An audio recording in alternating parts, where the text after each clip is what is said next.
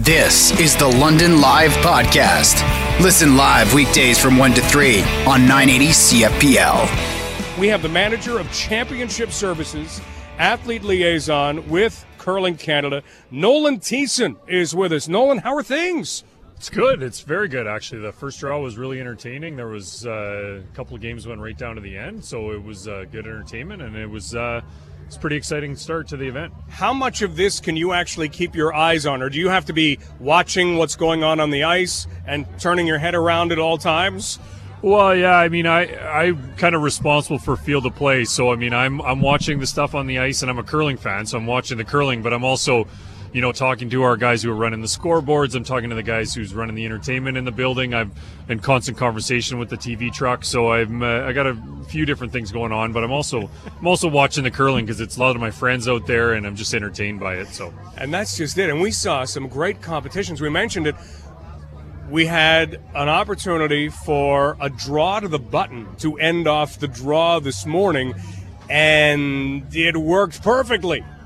Yeah, absolutely. I mean, you know what? And that's the fun thing about this event is that it gets nerve-wracking in that, Rachel's the last game on the ice there, and all of a sudden she's seen the other two boards. She knows that Team Canada's already down 2-0. I mean, I know it's a race to 30.5, but still you don't want to start the event down 3-0, right? So all of a sudden there's a little extra pressure because not only does she want to make it for herself, she's got 23 other teammates now to make that for. So it's that's the cool thing about this event, and true champion like that, she held it and made the shot. The crowd was fantastic here at the Sports Center at Western Fair District, but as Rachel Homan got down, ready to throw that stone, everything went quiet. Not just the teammates who knew she needed to make it got pin drop quiet to the point you hear the rocks start to go on the ice, and then all of a sudden, then you get the clapping, you get it was amazing. Exactly, yeah. Well, you know what? We had that a couple years ago here. This event actually ended up 30-30,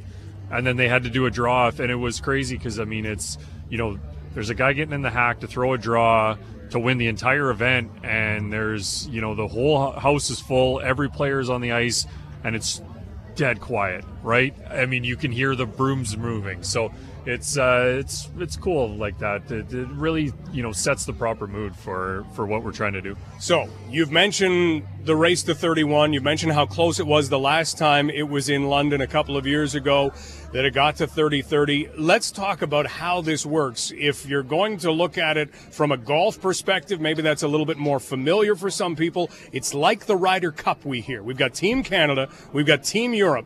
But Nolan, how does this play out? So it's similar to the Ryder Cup in that, you've got a big group of people who are normally their own teams, and now they're part of a larger team.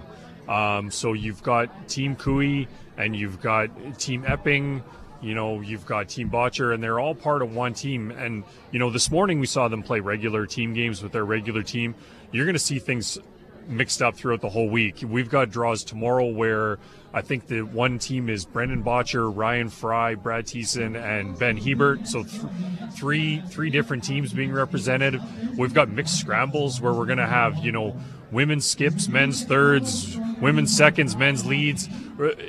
It's really entertaining, but every game means something because it's, all 24 of those athletes on each side are playing, they may have their regular team and they may have their regular teammates here, but they're part of a larger team and curling with different people, and it's all with one scoreboard at the end of the week. So it's just a different atmosphere, and it's fun and it's entertaining, and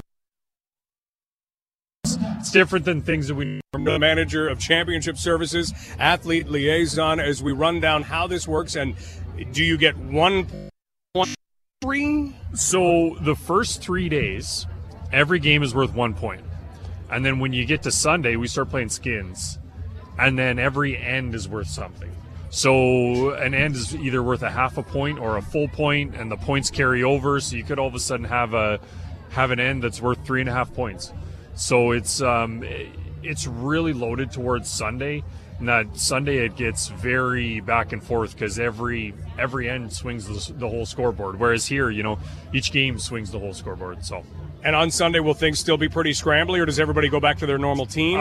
No. Sunday we've got each of the draws has a men's game, a women's game, and a mixed game. Okay. So it's there's lots of different things happening. You've got lots of great curling experience. When you mix things up, obviously communication is brand new. You may not know these people to be competing with them. How key is communication, and how quickly can it come on the ice?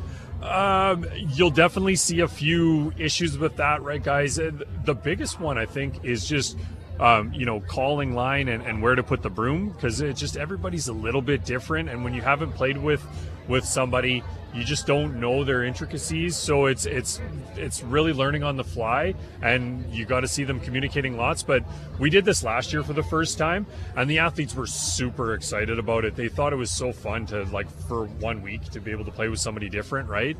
And they picked it up in a hurry. I mean, they're all real professionals, and they really know how to, like, talk and try to figure things out in a hurry. But it can be challenging for sure. Well, because you watch, I mean, even a draw to the button, if you don't know curling too well, that's not just throwing it straight. You're going to curl that, and is that what you mean by marking the line? Yeah, absolutely. And it's just sweeping everybody's throw looks a little different, so judging it for weight looks a little bit different. So that's the biggest one, is that the front ends need to figure out in a hurry what it looks like when somebody throws a rock and it's going down the ice, and making sure that they can judge it properly. So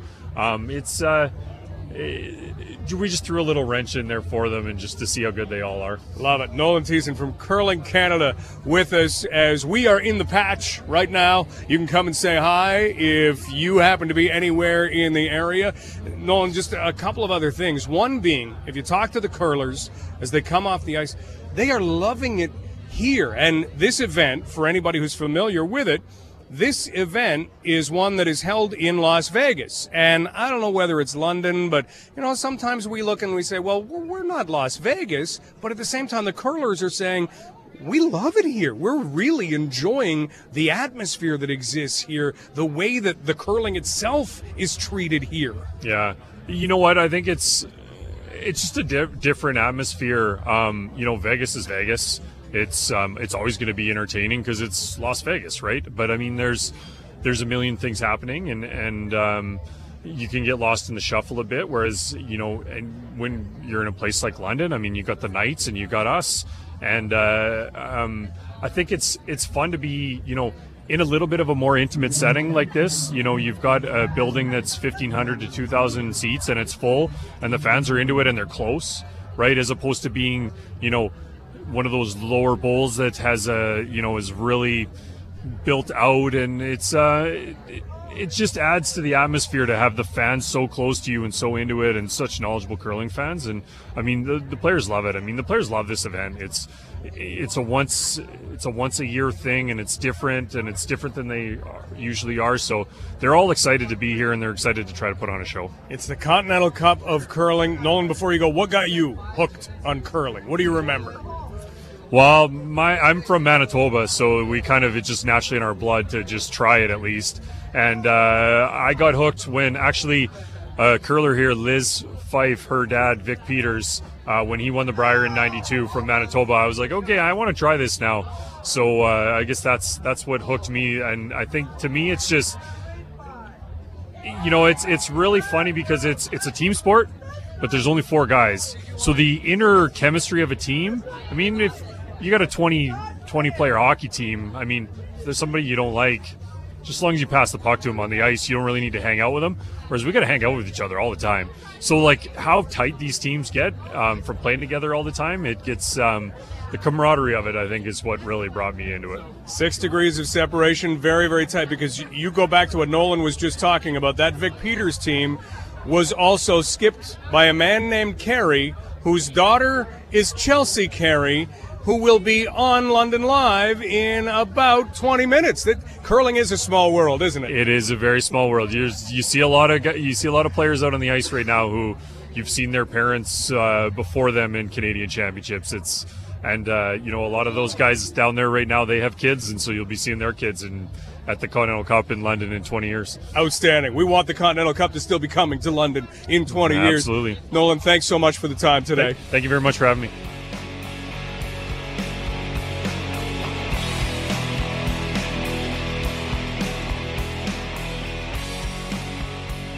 We had a chance to talk with Team Canada skip Chelsea Carey earlier on and just discuss this event, talk a little bit about her dad. I mean, we were talking about her not too long ago and the success that he had as a curler. Well, wow, has she had success as a curler, and she's here at this event, reigning champion at the Scotties and Team Canada's skip. And we talked with Chelsea first about this event being held in Las Vegas as well. And, you know, when we bring it back to London, it kind of feels like a win for Canada already. Yeah, I'd say so. Now, let's talk a little bit about this kind of a competition. Is this one where you come in nice and relaxed, or is this one where you come in just as fired up as you would be for any other competition? Oh, I think you're fired up. I mean, especially last year, it was the first time in a long time that the Canada North America side didn't win. So you definitely want to win, but it's a really fun atmosphere. It's cool to have the bigger team thing, and you know, you poke fun back and forth with the other team, but everybody gets along and stuff. So it's a really fun event, but we definitely want to win. Is there maybe more, I don't know if I could call it trash talking, but is there more of that kind of stuff at something like this than maybe normally when everybody seems to stay pretty quiet? Oh, yeah, way more. Well, for the women, way more just because the men are there. So they're chirping each other all the time. But, yeah, no, definitely. It's that kind of event. It's all, you know, like you want to win, but it's fun. And so there's a lot of joking back and forth and some trash talking and things like that.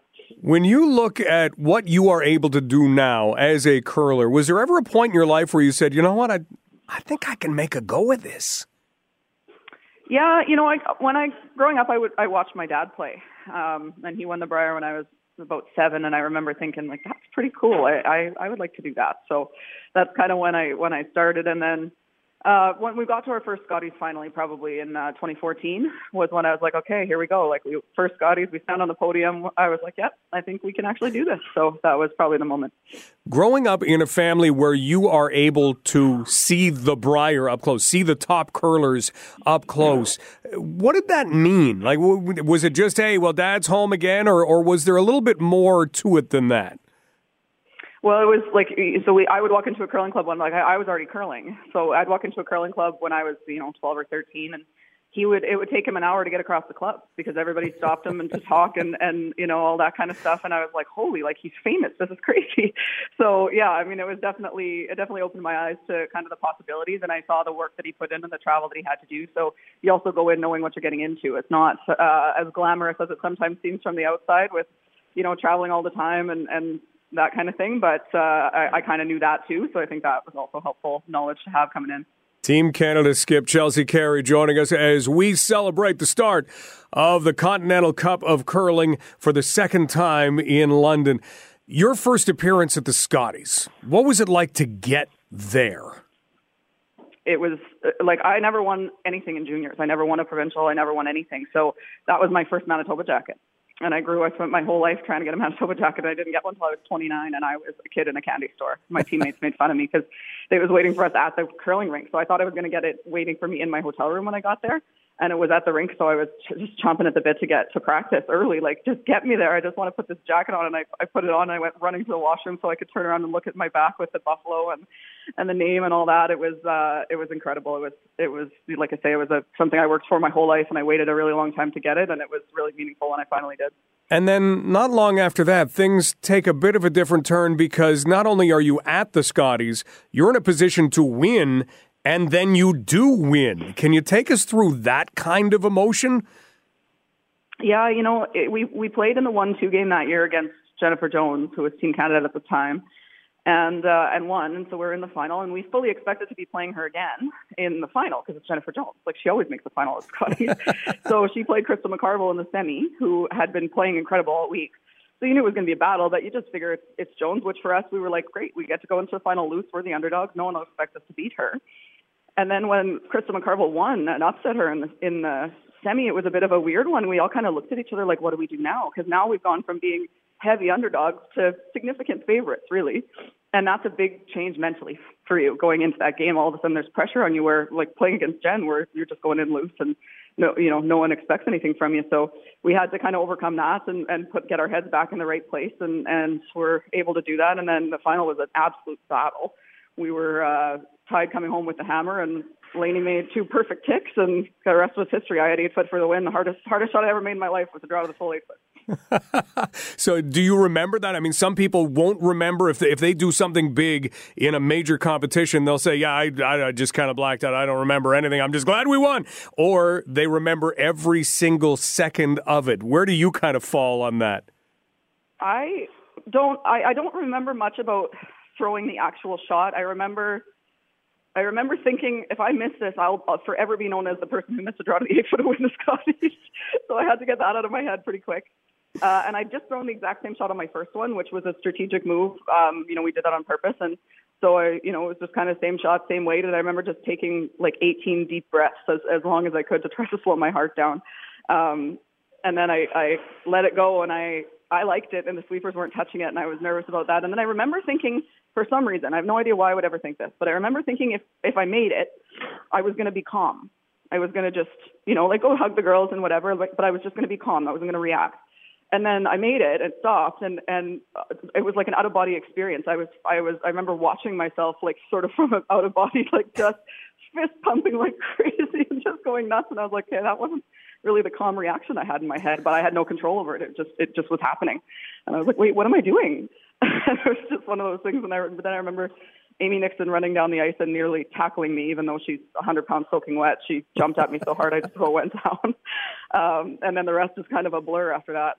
We're talking with Chelsea Carey, reliving some amazing moments in her career as the Continental Cup of Curling is underway in London and continuing. And then you do it in kind of a repeat fashion a couple years later, just this past year, and your dad is your coach. What is it like to have him a part of this? Oh, that was a huge thing for me. He was around in 2016. I had breakfast with him every day, and even if he's not coaching the team, I'm certainly still very involved with him, and he's, talking to me and that kind of thing. But to have him on the bench and then to get to, go hug him on the ice and wear the medals together, and it's hard to describe. That was pretty amazing for me to get to experience that with him. For anybody who's never seen the Continental Cup of Curling, what do we need to know about it to get ready to appreciate what's happening for the rest of this week and into the weekend? I think the biggest thing is just, and the format's honestly a little different this time than the last time I played it, but you're only playing one game with your own team. So you play one team game, and then the rest of the time you're shuffled with new people and all kinds of stuff. And we've never played with each other before. I'm playing mixed doubles with Matt Cam, who's never played mixed doubles before. You're kind of trying to figure it out on the fly and stuff. And that's the part that's interesting. Is it's people that you play against and see play, but you'd never played with them. So then you're trying to figure out systems and how to talk to them about weights and all that kind of stuff. It's just it's a bit of a learning curve that way. So that part's pretty cool. But I think that's the biggest difference, is just all the changing in formats and the shuffling of teams. Well, we are looking forward to seeing it all play out. The competition level, to be Team Canada versus Team Europe. Canada has so many great curlers, but so does the world. I mean, do you go into this thinking, wow, this is a challenge of challenges? Oh, yeah, for sure. You look at that world team, is stacked. The Europe team is absolutely stacked. There's no question about that. But we also think we've got a pretty good squad. So it's going to be battle for sure. There's nothing easy about it. Whoever wins, it's going to be blood and guts probably, but that's how you want it. It should be exciting for us to play and for everyone to watch. Team Canada, Team Europe. Well, Chelsea, we wish you the best of luck. Congratulations on everything that has happened in your career, and best of luck going forward too. Thank you very much.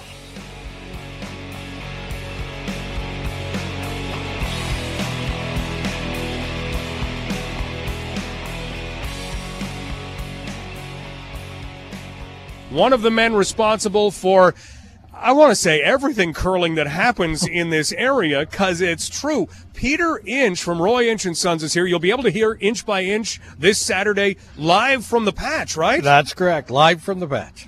Well, thank you so much for your role in bringing all of these events, because, Peter, if we go back to the timeline, I think we have to go back to the timeline and even leave the city of London for the first big event. Yep, 2002 in St. Thomas, we held the Canadian Men's and Women's Senior Championship.